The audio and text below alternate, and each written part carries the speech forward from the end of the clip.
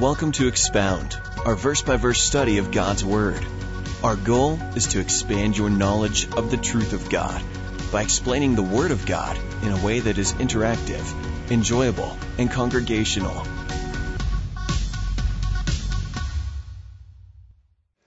You know, there was a little boy who was in the foyer of his church, and he noticed a board on the wall with stars and names under the stars. And he asked his parents, well, what is that for? What are these names and stars? And they said, these are the people who have died in the service.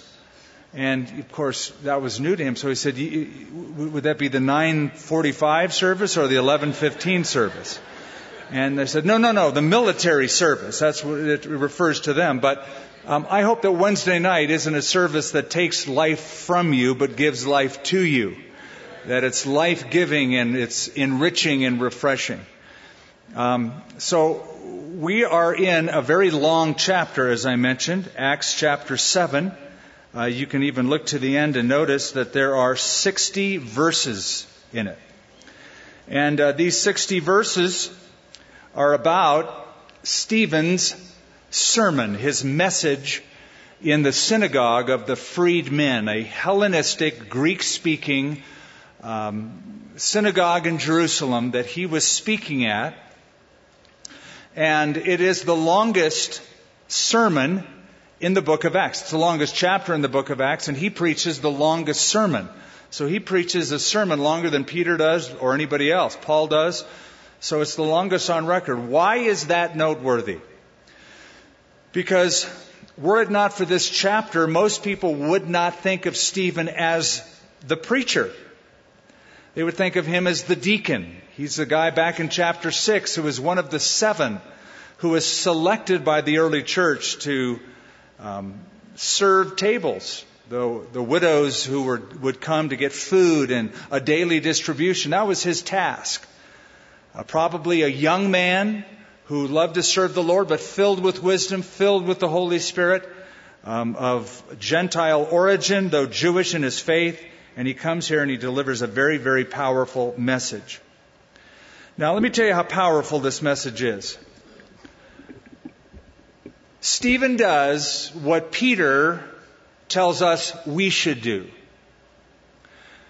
In 1 Peter chapter 3, he says, always be ready to give a defense for the reason, if anyone asks you a reason for the hope that lies in you, with meekness and fear, with reverence and humility. That we should always be ready. We should always be on our toes, ready to articulate why we believe what we believe. There's a great number of Christians who know what they believe. They'll say, I believe this, I believe that, I believe this other thing, and these are the tenets of my faith. And yet, unfortunately, there are few and far between believers who can tell you why and articulate to any unbeliever why they believe what they believe. And to be an effective believer, you need to be able to articulate to the unbelieving world why it is you believe that reasonably, as Peter tells us we should do. Stephen, the deacon, the guy who just served and helped out, it's like, I'm looking at this, reading it, going, Stephen? Is that you? Buddy, wow, I'm impressed. He gives an incredible defense. And by the way, when Peter in 1 Peter chapter 3 said, always be ready to give a defense, it is from that word, in the Greek word, apologia, that we get the term apologetics. Apologia means a statement of defense, or a reasonable defense, like you would present in a court case. So when we say, I'm into apologetics, or here's an apology, it doesn't necessarily mean, man, I'm sorry, I'm a Christian, please forgive me, I don't know what got into me. It's not that kind of an apology. It's a very solid and reasoned defense for your faith. And all of that serves as background because he does that here. He's very, very effective at it. Now, here's what you'll notice as we go through this speech, so I don't have to always make note of it. You'll just notice it. He's quoting a lot from the Old Testament. Now, he's standing up. This is off the cuff. He didn't have notes. He didn't have his iPad or his computer. He's just articulating by the power of the Holy Spirit based upon what he knows to be truth from the Scripture, fulfilled Scripture. He's quoting Old Testament passages. And you have to keep in mind that whether it was Stephen or Paul or Jesus or Peter or John, for them, the only Bible they had was the Old Testament. That's all the Bible they knew. When they quoted Scripture, they weren't quoting the Gospels of Matthew, Mark, Luke, and John, or the book of Acts, obviously. They're quoting the Old Testament. And here's what you discover about this guy. This guy obviously knew the Old Testament because he quotes from it. And he obviously understood what it meant. And he obviously understood that all of the Old Testament was pointing toward its ultimate fulfillment in Christ. That's what he shows. See, before, they would just read the Old Testament. They had no clue that it was speaking about the singular hero of redemptive history, who is Christ. They didn't understand. They didn't quite get it. You remember the Ethiopian eunuch was reading Isaiah 53, and Philip will come along, and I'm getting ahead of myself because that's going to be next chapter. Philip comes along and he says, "Do you understand what you're reading?" And the Ethiopian eunuch says, "How can I unless somebody explains it to me?" So he was there and he explained it to him and he led him to Christ through the Old Testament. So we're looking at and listening to the defense, the apologia of Stephen the deacon as he takes the Scripture and he powerfully unfolds the understanding that is fulfilled in Jesus Christ, the Old Testament fulfilled in the New. There's something that stuck out to me this time as I read it. The way it opens and the way it closes, they're like bookends to me. The chapter opens with the statement of the God of glory. And the chapter opens with the statement, the glory of God. Now that could just be fortuitous or it could be put there by the Holy Spirit. I see it as a signature little mark, an earmark by the Holy Spirit. The God of glory, that's what Stephen will refer to God as. And it closes with the glory of God. And I look at this as a principle.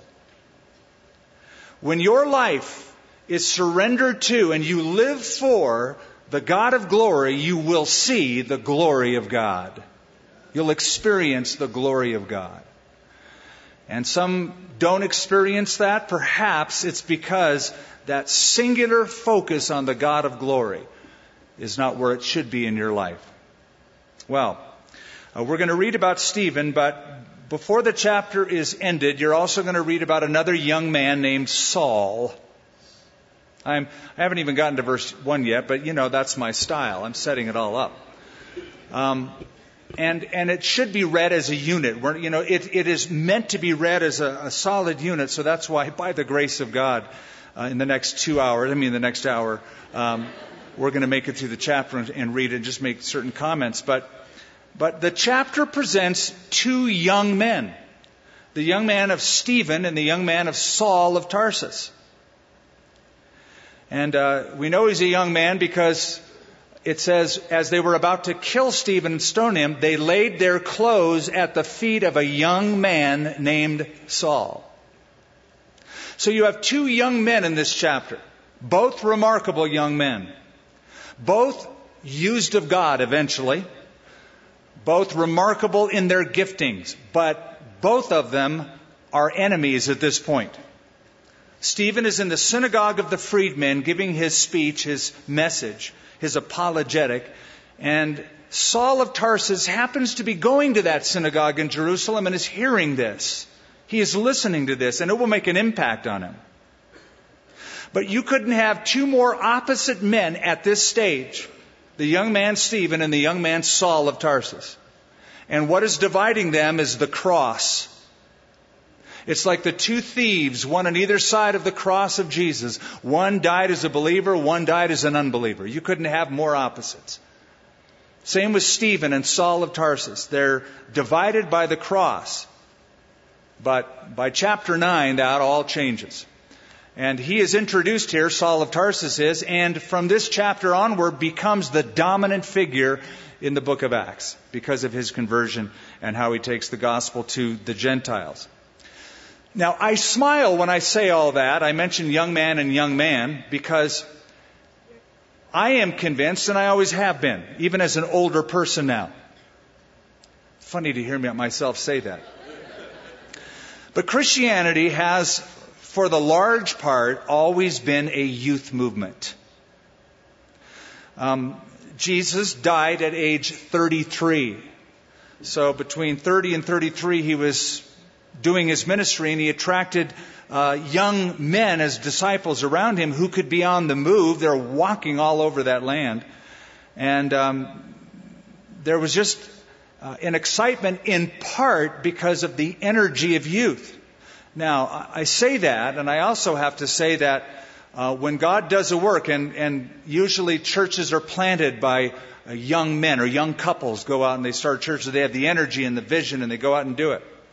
But it's also known that over time, if left alone, if left unchanged, that churches historically age out. That is, they get grayer, and unless you intentionally infuse it with youths, younger people, young men like Saul of Tarsus who become Paul the Apostle, and Stephen on fire, filled with the Holy Spirit, it just sort of ages out and grows old with time and dies out. So any movement, if you want to follow a biblical pattern, is always on the lookout for those young men and women who are on fire for the Lord. And I love when I've seen, I can detect the spark in the eyes. It's like, man, I want to serve the Lord. And there's always a question, and there's always a desire, and there's always a hope, and there's always an expectation. And I love seeing that fire in the belly, so to speak. And it's in Stephen, no question. The sad part, and the part that might make you question the wisdom of God, though you shouldn't, is that so young, with such potential, so powerful, he dies at the end of the chapter. His life is taken. He's the first martyr recorded in history in the book of Acts. And yet before you say such a waste, keep in mind it was that seed of that young man's death that I believe were the goads that Jesus referred to when he said, Saul, why are you persecuting me? It's hard for you to kick against the goads. I think the goads of conviction at seeing a young man filled with such conviction, willing to die for his convictions, who indeed did die, and call out and cry out on the Lord Jesus, is what took Saul over the edge at that moment of his conversion. So, enough said with the introduction. Then the high priest said, are these things so? He had just given a few words in the synagogue. He had powerfully preached a message in part. He's going to do another one. He is taken now before the Sanhedrin, the high priest, probably Caiaphas, because charges have been leveled against him. Says, are these things so? In other words, how do you plead? Guilty or not guilty? I'll refresh your memory. Stephen has been accused of 4 counts of blasphemy in the previous chapter. We don't have to read back. You remember. 4 counts. They said he blasphemed against God. He blasphemed against Moses. He blasphemed against the law of Moses. And he blasphemed against the temple in Jerusalem. You can't blaspheme more than that. You blasphemed against everything blasphemable, he did it. Now, it was a lie because they couldn't withstand his wisdom. He was so articulate and so gifted and so wise that nobody could out-argue him. He was just brilliant and filled with the Spirit. So when you can't win an argument, the old attack is an ad hominem attack. You attack the person. You make up lies.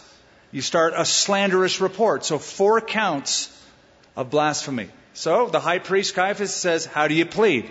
Are these things so? Now, here's what I like about Steve. I like a lot of things about him. Stephen doesn't need much of an opener or much of an opening to see that door is an open door.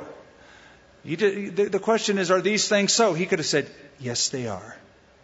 Or, no, they're not. I'm not blaspheming, and just stop. But he doesn't.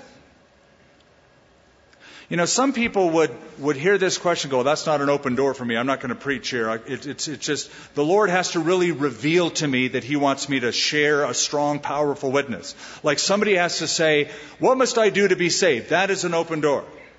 Stephen didn't need that. He just needs a little question like, is this right? Bam, he's off and running in the races.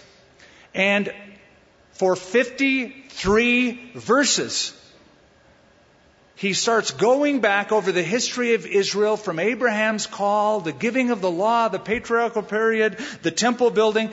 And you might wonder, if you're familiar with this chapter, what on earth is he doing? Why is he talking about these things? Here's why. And it seems odd to give an apologia, a defense, when your life is on the line. It could cost you your life. But the reason is because he has been accused of those 4 things, he's going to go over those 4 things. In verses 2 through 16, he's going to talk about God, showing that he's not blaspheming God. In verse 17 onward, like around verse 42, he's going to address the law of Moses and Moses the lawgiver. Then he's going to talk about the temple period and how they are in this great temple, but God doesn't require a temple. So he's covering all of the bases for which he has been accused.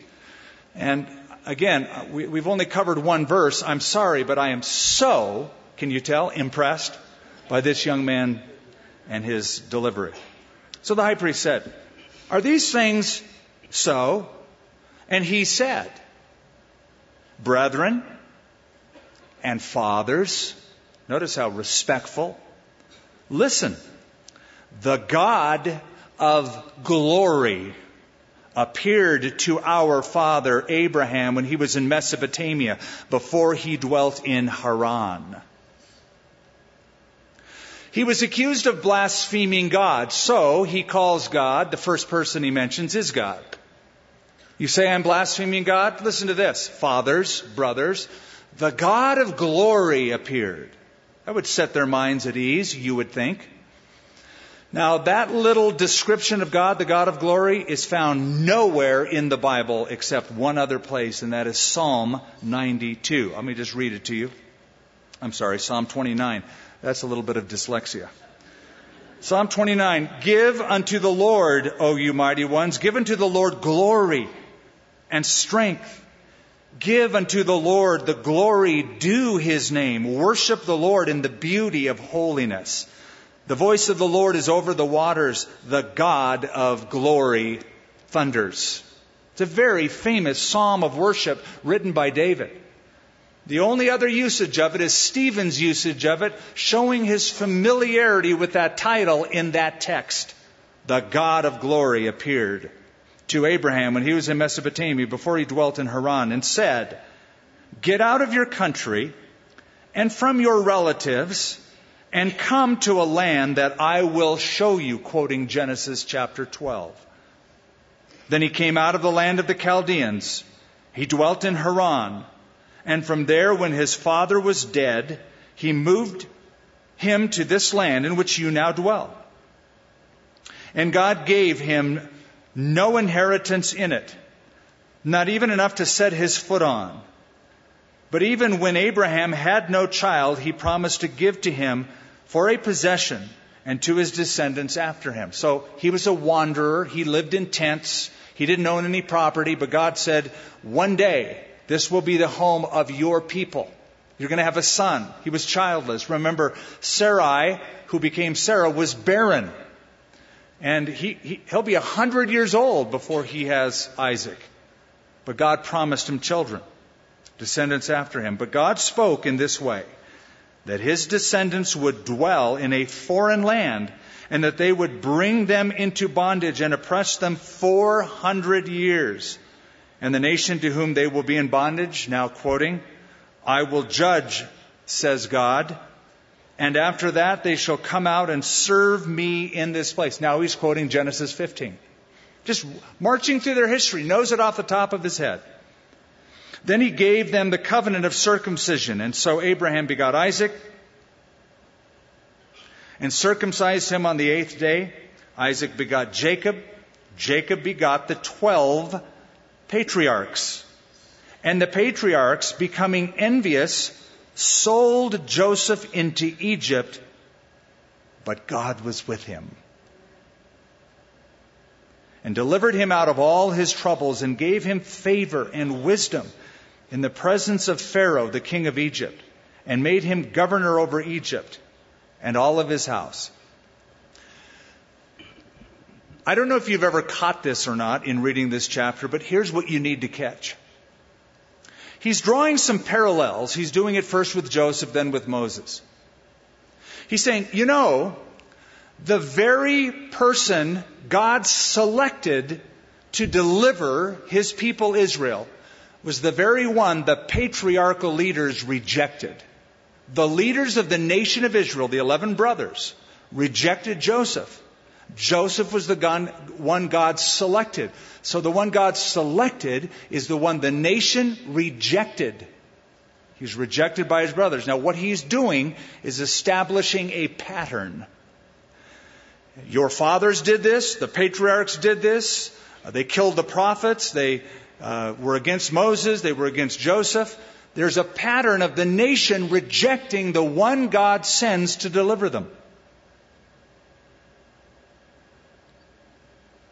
Now a famine and great trouble came over the land of Canaan, and our fathers found no sustenance. But when Jacob heard that there was grain in Egypt, he sent out our fathers first. So again, you're going to follow this, you're going to watch this, and I want you to look for some of this language, because as the patriarchal leaders, the 11 brothers, treated Joseph, so the nation of Israel treated Jesus. He came into his own, and his own received him not. Same pattern of rejection. So, Joseph heard that there was grain in Egypt, verse 12. He sent out our fathers first. Now watch this. And the second time Joseph was made known to his brothers, and Joseph's family became known to the Pharaoh. Then Joseph sent and called his father Jacob, and all his relatives to him, 75 people. So Jacob went down to Egypt, and he died, he and our fathers. And they were carried back to Shechem and laid in the tomb that Abraham bought for a sum of money, and from the sons of Hamor, the father of Shechem. You hear the language? They came first, but it was the second time that they understood that's Joseph. They didn't recognize him until his second coming. They rejected him at the first coming. They received him and understood this is our deliverer at the second coming. So Stephen obviously knows the prophet Zechariah, that they will weep and mourn for those whom they have rejected. And they'll mourn for him as for an only son. So you see that parallel that he is drawing. So verse 16 I mentioned, but I want to point something out. They were carried back to Shechem and laid in the tomb that Abraham bought for a sum of money from the sons of Hamor, the father of Shechem. Now here's what's a little confusing here. Abraham isn't buried in Shechem, but Shechem was the place that Jacob bought a piece of land from the sons of Hamor, the father of Shechem. In that place, Joseph, his bones were brought back from Egypt and placed in Shechem. Jacob's bones were also taken back, but he was placed down in the cave of Machpelah. Machpelah, you remember from Genesis, was the cave that Abraham bought to bury his wife Sarah. So if you go to that area today called Hebron, you will see the tombs of the patriarchs. Abraham, Isaac, Jacob are buried there. So what he's doing is he's telescoping two burial events into one, because, he's on trial. He could die. He has a lot of pressure on him. And for brevity, just to shorten up his longest sermon in the book of Acts just a little bit, he telescopes it into one, two burial events into one. But when the time of the promise drew near, verse 17, which God had sworn to Abraham, the people grew and multiplied in Egypt, until another king arose who did not know Joseph. This man dealt treacherously with our people and oppressed our forefathers, making them expose their babies so that they may not live. Now he's transitioned from the patriarchs, Abraham, Isaac, Jacob, to Moses. Why? Because they accused him of blaspheming Moses and blaspheming the law of Moses. So he takes a little time in going through this period of the giving of the law with Moses because of the accusation. In effect, what he's saying is not guilty. Not guilty for blaspheming God. He's the God of glory. Not guilty for blaspheming Moses. Moses received the law from God at Mount Sinai. Verse 20, though, takes us to the time of his childhood. At that time, Moses was born. And he was well-pleasing to God. Now, if you were to read the account in the book of Genesis, translated from Hebrew, see, he's quoting the Old Testament, but he's quoting the Septuagint version, the Greek version of the Scriptures, because he's a Greek-speaking Jew. But in the Hebrew, translated into English text of your Bible, it says that Moses was a beautiful baby. A beautiful baby boy. And I've always liked that text because just like the text in the Gospel of John that John wrote, and John calls himself the disciple Jesus loved, the book of Exodus was written by Moses. So Moses wants you to know that when he was a baby, he was a good-looking baby. So here's Moses writing, and he was a very beautiful boy. Now, because of that text, there are traditions that have been passed down. One of the Jewish traditions says that Moses as a child was so striking in his physical physique, his physical features, that when he would walk down the street, people would stop and stare at him because he was just so well formed and fashioned. That's just hearsay. We don't know if that's true. The Bible says he was beautiful as a baby. I don't know what that means as an adult. He could have looked gnarly as an adult, but he was a beautiful baby boy. But here in the Septuagint, and he's quoting that, he was well-pleasing to God, and he was brought up in his father's house for 3 months. But when he was set out, Pharaoh's daughter took him away and brought him up as her own son. Remember, the mom put the baby in that little ark of bulrushes and put him out on the Nile River.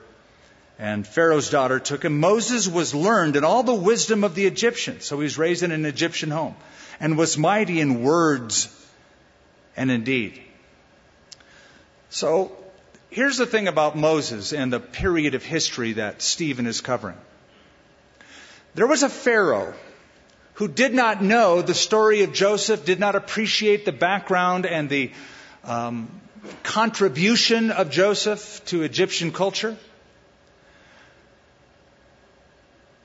And so he had a strategy to deal with the Jewish population of Egypt, much like Hitler's final solution. He thought, let's just kill these babies when they're born. They're babies. Let's get rid of these baby boys because they're populating so fast. Eventually they'll become slaves, but his final solution was to kill them at birth or shortly after birth. Now that's a horrible period of history, but God was stirring up his people in Egypt and raising up a deliverer to deliver them out of bondage. Again, Stephen is drawing the parallel between Moses and Jesus. You'll see it unfold. Now, when he was 40 years old, it came into his heart to visit his brethren, the children of Israel. Moses didn't hear the call, or let me pull that back.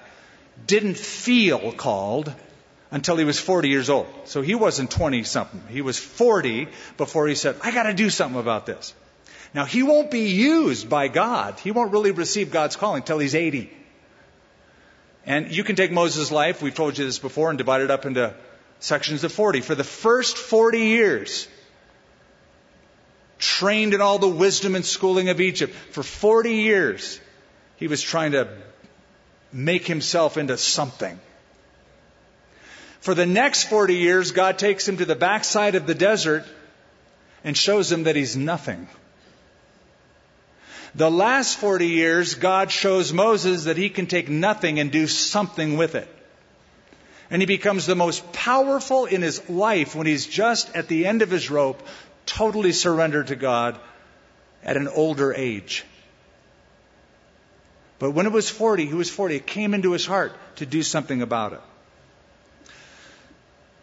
When you think of Moses, you probably think of an old guy in a robe with a kind of a tattered headscarf, an old staff, and a gray beard. But you have to picture him in his primary years as an Egyptian. That's what he looked like. He probably went to the famed Temple of the Sun, the finest institution in Egypt.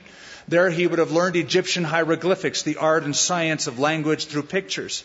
Egyptian hieroglyphics. He would have learned all the various Canaanite dialects and languages as well as Egyptian conversation. So he was taught in that. Now, being in the royal family, adopted by the daughter of Pharaoh, some think that it was this Pharaoh that had no son, and so that Moses would have been next in line to become the Pharaoh of Egypt. And so what that means is that Moses was used to dough rolling in, man. He had cash on hand. He had all the wealth of Egypt, the writer of Hebrews talk about the treasures of Egypt at Moses' disposal. So if you want a more accurate picture of Moses in his younger year, you have to think of a young, kind of a playboy type with his own boat, his own chariot with his personalized license plate, Pharaoh number 2 maybe. You know, this guy is just like the coolest cat on the block, rolling in cash. You know, he just has it all. He has what people could dream of. Which makes this choice at age 40 all the more dramatic. All the more dramatic. You don't have to turn there unless you feel called to. I already have it pre-marked. You can see by these little yellow markers, so I kind of cheat before I get here. But in the book of Hebrews, chapter 11, in the Hall of Faith, or the Hall of Fame of Faith, it tells us about Moses. It says this: by faith Moses, when he was born, was hidden 3 months by his parents because they saw he was a beautiful child. And they were not afraid of the king's command. By faith Moses, when he became of age, refused to be called the son of Pharaoh's daughter. Choosing, okay, stop right there. He gave up all of his education, all of his wealth, all of his status, next in line for the throne of Egypt perhaps. He gave it all up. So we're dying to know, when you give that much up, what do you choose? What's better than that? Listen to what he chose. He chose rather to suffer affliction with the people of God than to enjoy the passing pleasures of sin. Yeah, why did he do that? I'm glad you asked. It says, esteeming, he thought about it. He esteemed the reproach of Christ greater riches than the treasures in Egypt, for he looked to the reward. By faith he forsook Egypt, not fearing the wrath of the king, for he endured as seeing him who is invisible. From a worldly perspective, he gave up everything, got nothing. From a spiritual perspective, he gave up nothing and got everything. Because his values are switched. I'm part of the people of God. I want to be in the will of God. Doesn't matter if I'm in the Midianite desert. If I'm in the will of God, that's better than being in Hawaii on the beach. Being anywhere beautiful or lovely or enriched outside of the will of God is always a step down. Being in the will of God, if it costs you and you suffer for it, is always a step up. That's the meaning of it.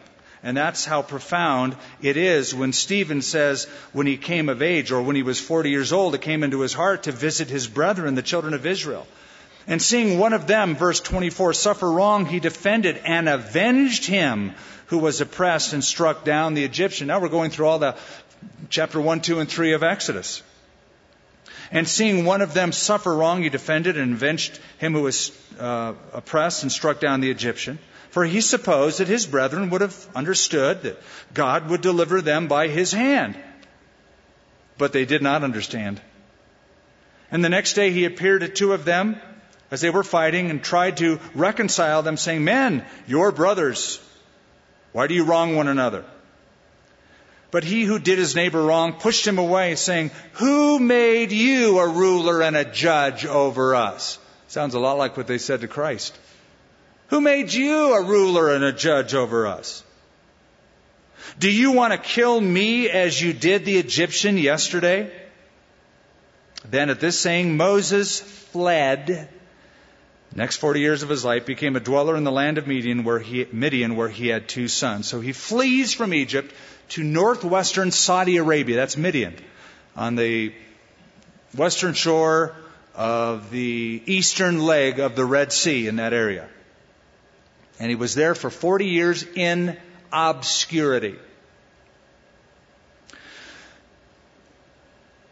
Just want to briefly touch on this. Moses thought he was ready. Man, I feel like I need to do this. Man, I'm the guy to deliver these people. I'm one of them. And so he set out to do it in the energy of his flesh. Because he figured, look, I've been to school, man. I've been to the temple of the sun. Hello. The best school in town. Thank you. Graduated with honors. Son of Pharaoh's daughter. Thank you very much. Number 1 or number 2. Eventually number 1. He had all of the training physically, but God is calling him to a spiritual work. And if you try to do the work of God, a spiritual work, in the energy of your flesh, though that can contribute to your gifting, if you try to do it alone in the energy of the flesh, you'll be a failure. So he was refined, but he was not ready. He had the BA degree and the Bachelor of Science degree and the Master of Arts degree, but God gives him the 3rd degree. And the 3rd degree is the BD degree, the backside of the desert degree. And God has taken him to school, old style. And he's going to learn from the Lord what it means to be a leader. I wonder what the headlines of the Cairo Gazette read when Moses fled town. I mean, he was so well known, so renowned. Next in line for some government occupation, maybe the Pharaoh. Very wealthy, and he leaves and he goes to the desert to become a shepherd. Maybe the headline said, Boy born with silver spoon trades it in for wooden staff. Something like that. That's sort of a headline, you know. He trades in the silver spoon status of wealth for the shepherd's staff, the shepherd's crook on the backside of the desert. And when the 40 years had passed, an angel of the Lord appeared to him in a flame of fire, in a bush, in the wilderness of Mount Sinai. When Moses saw it, he marveled at the sight. I would too. And as he drew near to observe, the voice of the Lord came to him, saying, I am the God of your fathers, the God of Abraham, the God of Isaac, the God of Jacob. And Moses trembled and dared not look. And the Lord said to him, Take your sandals off your feet, for the place where you stand is holy ground. I can't tell you how that verse has spoken to me over the years. When I complain about my situation or my environment, maybe you woke up this morning and you've recently moved to Albuquerque and go, I hate it here.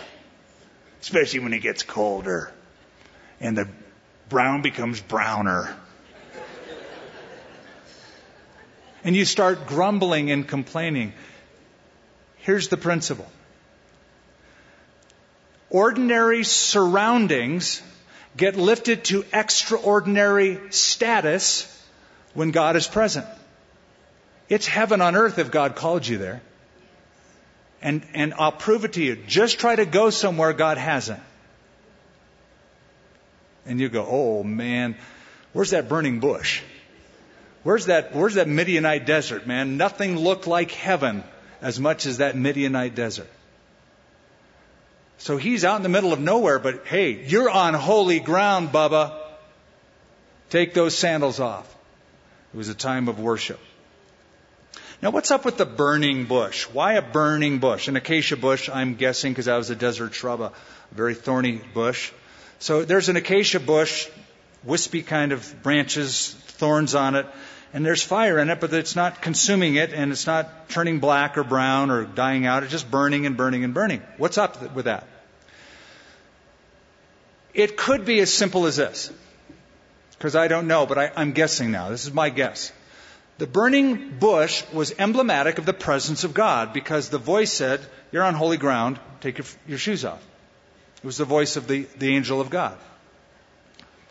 A burning fire was sometimes emblematic of the presence of God. Mount Sinai, there was fire and lightning and thunder, and that was all emblematic, symbolic of the glory of God, the glory of the God of glory. And so God was present in His pure light, in His holiness, and so fire becomes a symbol. Here is Moses, who has burned out trying to do God's work in the energy of his flesh. He has gone up in flames, so to speak. And God is here to say, I'm here to light your fire, dude. This burning bush represents your life. Not just my presence, but your life in my presence. You're going to burn and not burn out. Because I'm going to infuse you at an old age, and you're going to be called into your older years, and you're going to keep going to 120. You're going to burn but not be consumed. You're going to burn but not burn out. That's what I think it's emblematic of. I love the symbolism. I'm going to rekindle your fire. God continues, and He quotes that in verse 34. I have surely seen the oppression of my people who are in Egypt. I have heard their groaning, and I have come down to deliver them, and now I will send you to Egypt. That is one of my favorite verses. That is such a sermon I wish I could preach right now. It's so good. I think I preached one sermon on this text years ago, but it's like it preaches itself. There's the outlines built into it. It's just so good how God put that. But who cares if I can preach a sermon or not? Verse 35. This Moses, whom they rejected. Now watch this again. He's drawing the parallel with Christ. This Moses, whom they rejected him the first time. They'll receive him and recognize him the second time. This Moses whom they rejected, saying, who made you a ruler and a judge, is the one God sent to be a ruler and deliverer by the hand of the angel who appeared to him in the bush. See the pattern? The pattern is this nation of Jewish people has always rejected its prophets and deliverers from the patriarchal period through the time of Moses, throughout the Old Testament. He's setting up this as a pattern. He's going through their history. Now, here's something I should have mentioned at the beginning and I didn't. The Jews love talking about, you know what their favorite subject to talk about? The Jewish people as a nation? Themselves. And here's why. I don't mean that in an arrogant way, or I mean sincerely. Because they love tracing the work of God through the history of their nation. And so to a Jewish person, when you start talking about the history of Abraham, Isaac, Jacob, Moses, that's their identity. Plus, to many of them, that's their salvation. They believe they're saved by their hereditary status and their story. And so, in going through this historical narrative, everybody in the synagogue would love it. They're all ears because they love hearing this story. By the way, this is a pattern set up in I'm trying to remember, Psalm 78 and Psalm 107. The psalmist goes through the history laboriously of some of the same highlights, telling the same story, passing it down to the next generation.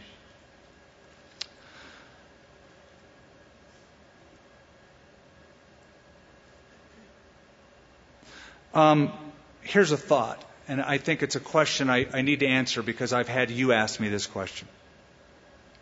He says, they rejected Moses, they rejected Joseph, He's going to say they rejected Christ, you rejected Christ, you're a bunch of stiff-necked individuals, disobedient to God. He'll get pretty heavy before they kill him. A lot of people ask this question. If Jesus was the Jewish Messiah, you would think that the Jews would recognize him. If he's predicted in the Old Testament as much as you say he was, why didn't they recognize him and receive him? Now, some did. Most did not. And they say, so I can't believe Jesus is the Messiah because the nation of the Jews would have recognized him. Really? Not if you understand their history. They never recognized deliverers. They always killed the prophets. That's what Jesus said. He said this in Luke chapter 11. You build the tombs of the prophets and your fathers killed them. That's your history. And what he's doing is striking a death blow to traditionalism. The traditionalistic philosophy says, well, we respect the teachings of our fathers, and our fathers believe this, and our fathers did that, and we're thankful that our fathers preserved this. And Jesus comes along and says, your fathers killed all of God's prophets. Which one did they not kill? Now, Stephen is following that argument. Up till now, they're all ears. In a minute, they'll be all hands on stones.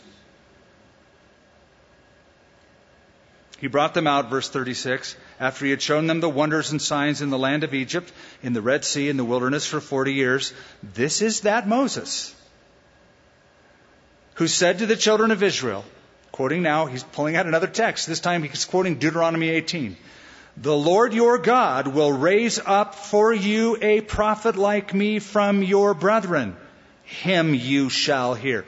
Now, some of you, it's fresh enough that you remember our study in Deuteronomy 18. Wasn't too long ago. That was the prediction Moses made before his death. I'm going to die, but God's going to raise up a prophet like me. Now Stephen, is saying that prophet that he spoke about is none other than Jesus Christ. That is why when John the Baptist comes on the scene, they said, are you the Christ? No. Are you that prophet? That's the Deuteronomy 18 prophet predicted. And so he's quoting it, that him you shall hear.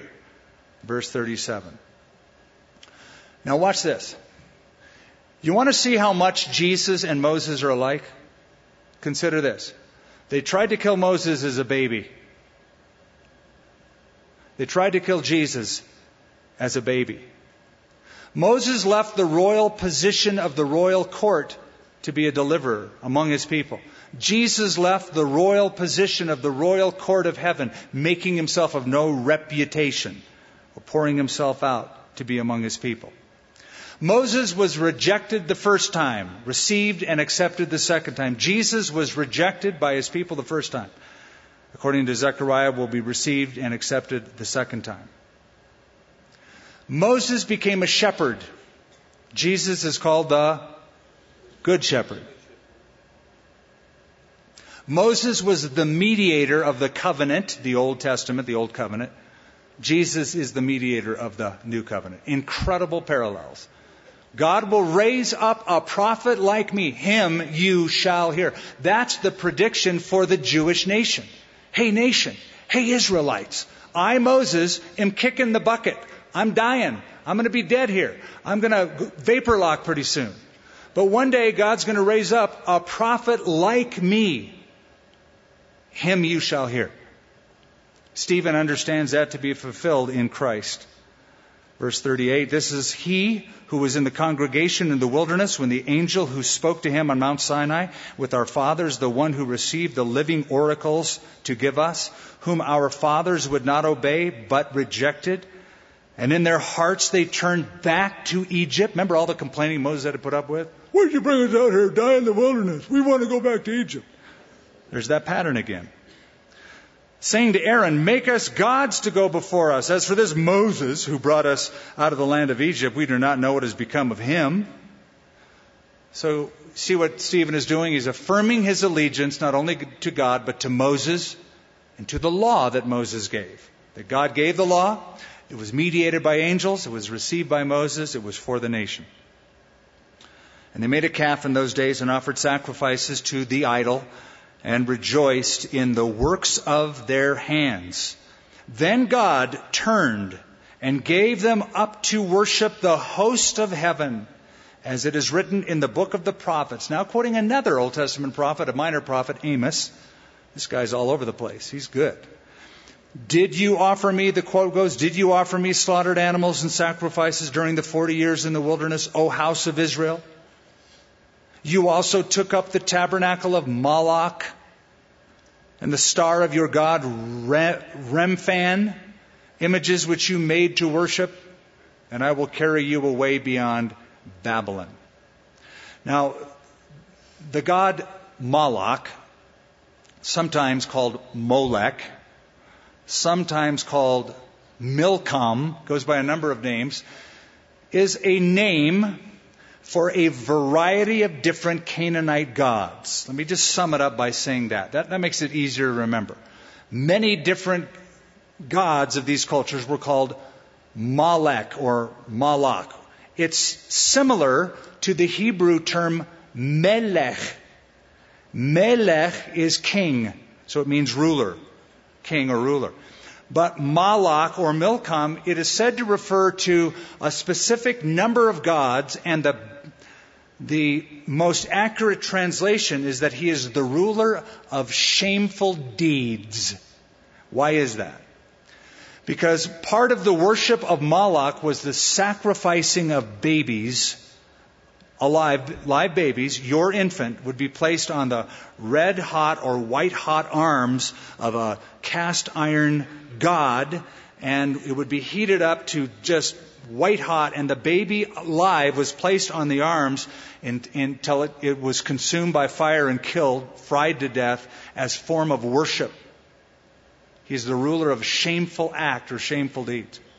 Remphan is said to be the god of Saturn. He was also worshipped as one of the many deities. So God said, I'm going to give you up to these idols and you'll go away to Babylon. Our fathers, verse 44, had the tabernacle in the wilderness. He appointed, instructing Moses to make it according to the pattern that he had seen. So God gave him the blueprints. Which your fathers, having received it in turn, also brought with Joshua, brought it into the land possessed by the Gentiles, whom God drove out before the face of our fathers until the days of David, who found favor before God and asked to find a dwelling for the God of Jacob. But Solomon built him a house. Now he's talking about the temple. So do you see his little outline? Let me tell you about the God of glory, because you said I'm a blasphemer of God. I'm not. I love him. He's the God, your God, our God. You said I blaspheme Moses in the law. Let me tell you about the law. Let's go through that. You said that I blaspheme the temple. Now he's talking about the temple era. Now here's something interesting about the temple. God never commanded them to build it. I just want to throw that out and let it settle and sizzle a little bit. He did command them to build one structure, and that was the tabernacle. Very humble, cloth structure, very temporary. The temple was David's idea. God wouldn't let David build it, said Solomon would build it, and he did. Now the temple was great. They worship God in the temple. It's wonderful to look at the Temple Mount today and consider, but God never ordered them to build it. He was happy in a cloth tent. He was happy in the tabernacle. So a temple was built, and sadly, the Jews over-venerated the temple. I don't know if you've ever perused some of the ancient literature about what the Jews said about the temple, but I mean, it's almost like we worship God and the temple as much as God. For example, the Mishnah said, he who has never seen Herod's temple has never seen a beautiful building. And they, talked about, they had all these superstitions about the temple. What's interesting about that is the one who built the temple, Solomon. When he dedicated it, 2 Chronicles chapter 2 says, You made the heavens and the earth. What kind of a temple am I going to make for you? I can't make anything big enough or grand enough for the God who inhabits heavens and earth. And he brings that up. Solomon built him a house, verse 48. However, the Most High does not dwell in temples made with hands. That's a direct quote out of 2 Chronicles 2, spoken by Solomon. This guy knows his Bible. As the prophet says, now he's quoting Isaiah. Heaven is my throne. Earth is my footstool. What house will you build for me, says the Lord? And what is the place of my rest? Has my hand not made all these things? Now, his historical part is done. The applicational part of the sermon begins. And this is where the people listening to the sermon decide not to approach Stephen afterwards with a handshake and say, "Great sermon, Stephen. That was awesome. But I'm going to kill you. You are not worthy to live on this earth. And here's why. You stiff-necked and uncircumcised in heart and ears." You don't win friends preaching like that. You won't get high five and a handshake after the service. We're not going to die in the service, dude. You are. That was their idea. You stiff-necked. That sounds like Jesus. Woe unto you, scribes and Pharisees, hypocrites. You're all about the outward, not about the inward. You know the woes of Matthew 23. Now, stiff-necked was a term Moses used to describe the people of Israel. Stephen's is using the word that Moses, whom they rejected, but now they love Moses, Moses, Moses. Moses called y'all stiff-necked. Stiff-necked.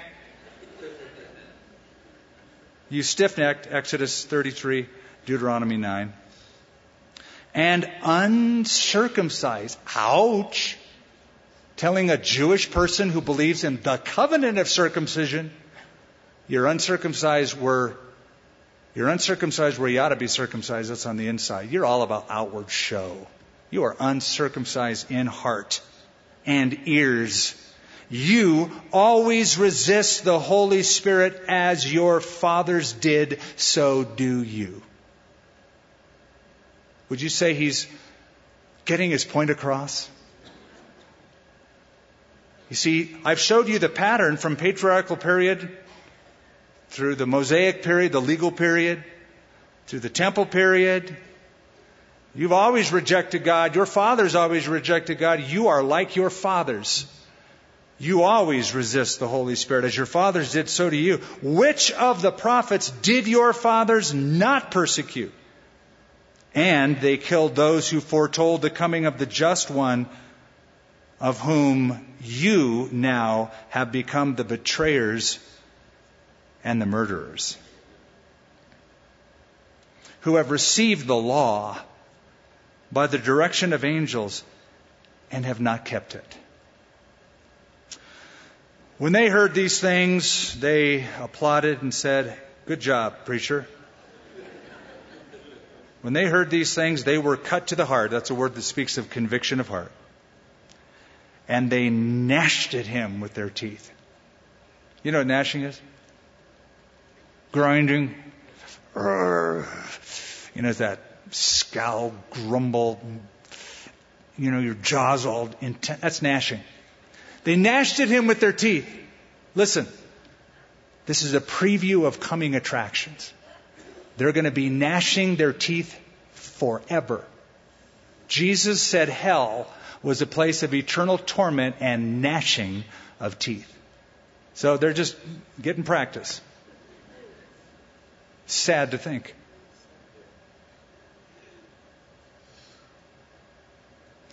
But he,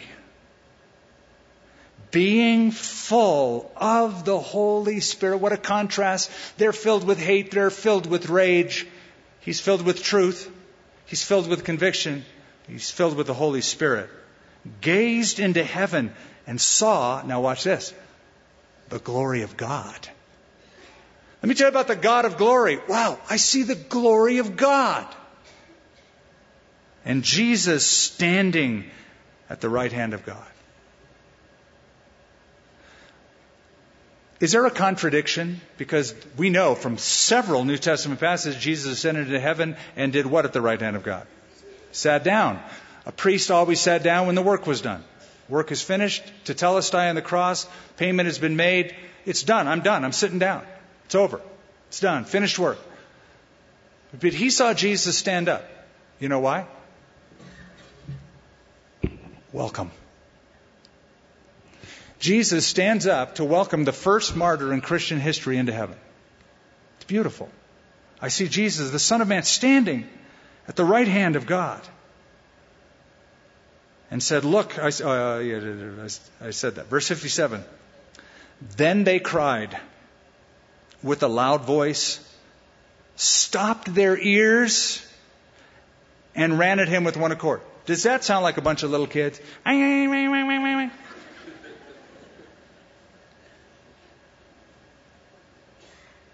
And they cast him out of the city and stoned him, and the witnesses laid down their clothes at the feet of a young man named Saul.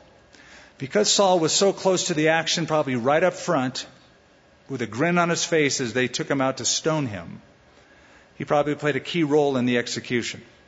Now, when you go to Jerusalem with us, there is a gate outside the temple area called Stephen's Gate, or Lion's Gate. It faces the Mount of Olives toward the east. Because Stephen was in that court speaking to the Sanhedrin. They took him out of the city. That would probably be the closest gate, would be that gate area. And they stoned him. Now, Jewish stoning, I'm going to make this really short, wasn't like pick up a few rocks and throw it at him. They would push him over a 10-foot precipice or higher and try to have him be crushed or splat on the ground below. If he's still alive, then a large stone would be thrown at the heart to kill the victim. If that didn't work, you keep piling stones on him till he's dead. That was the method of execution according to the Jewish Mishnah. And they stoned Stephen as he was calling on God. I get choked up. Saying, Lord Jesus, receive my spirit. And he knelt down and cried out with a loud voice, Lord, do not charge them with this sin. Who does that remind you of? Jesus. Father, forgive them. They do not know what they are doing. Lord, don't lay this sin to their charge. Praying, interceding for them. And when he had said this, he fell asleep.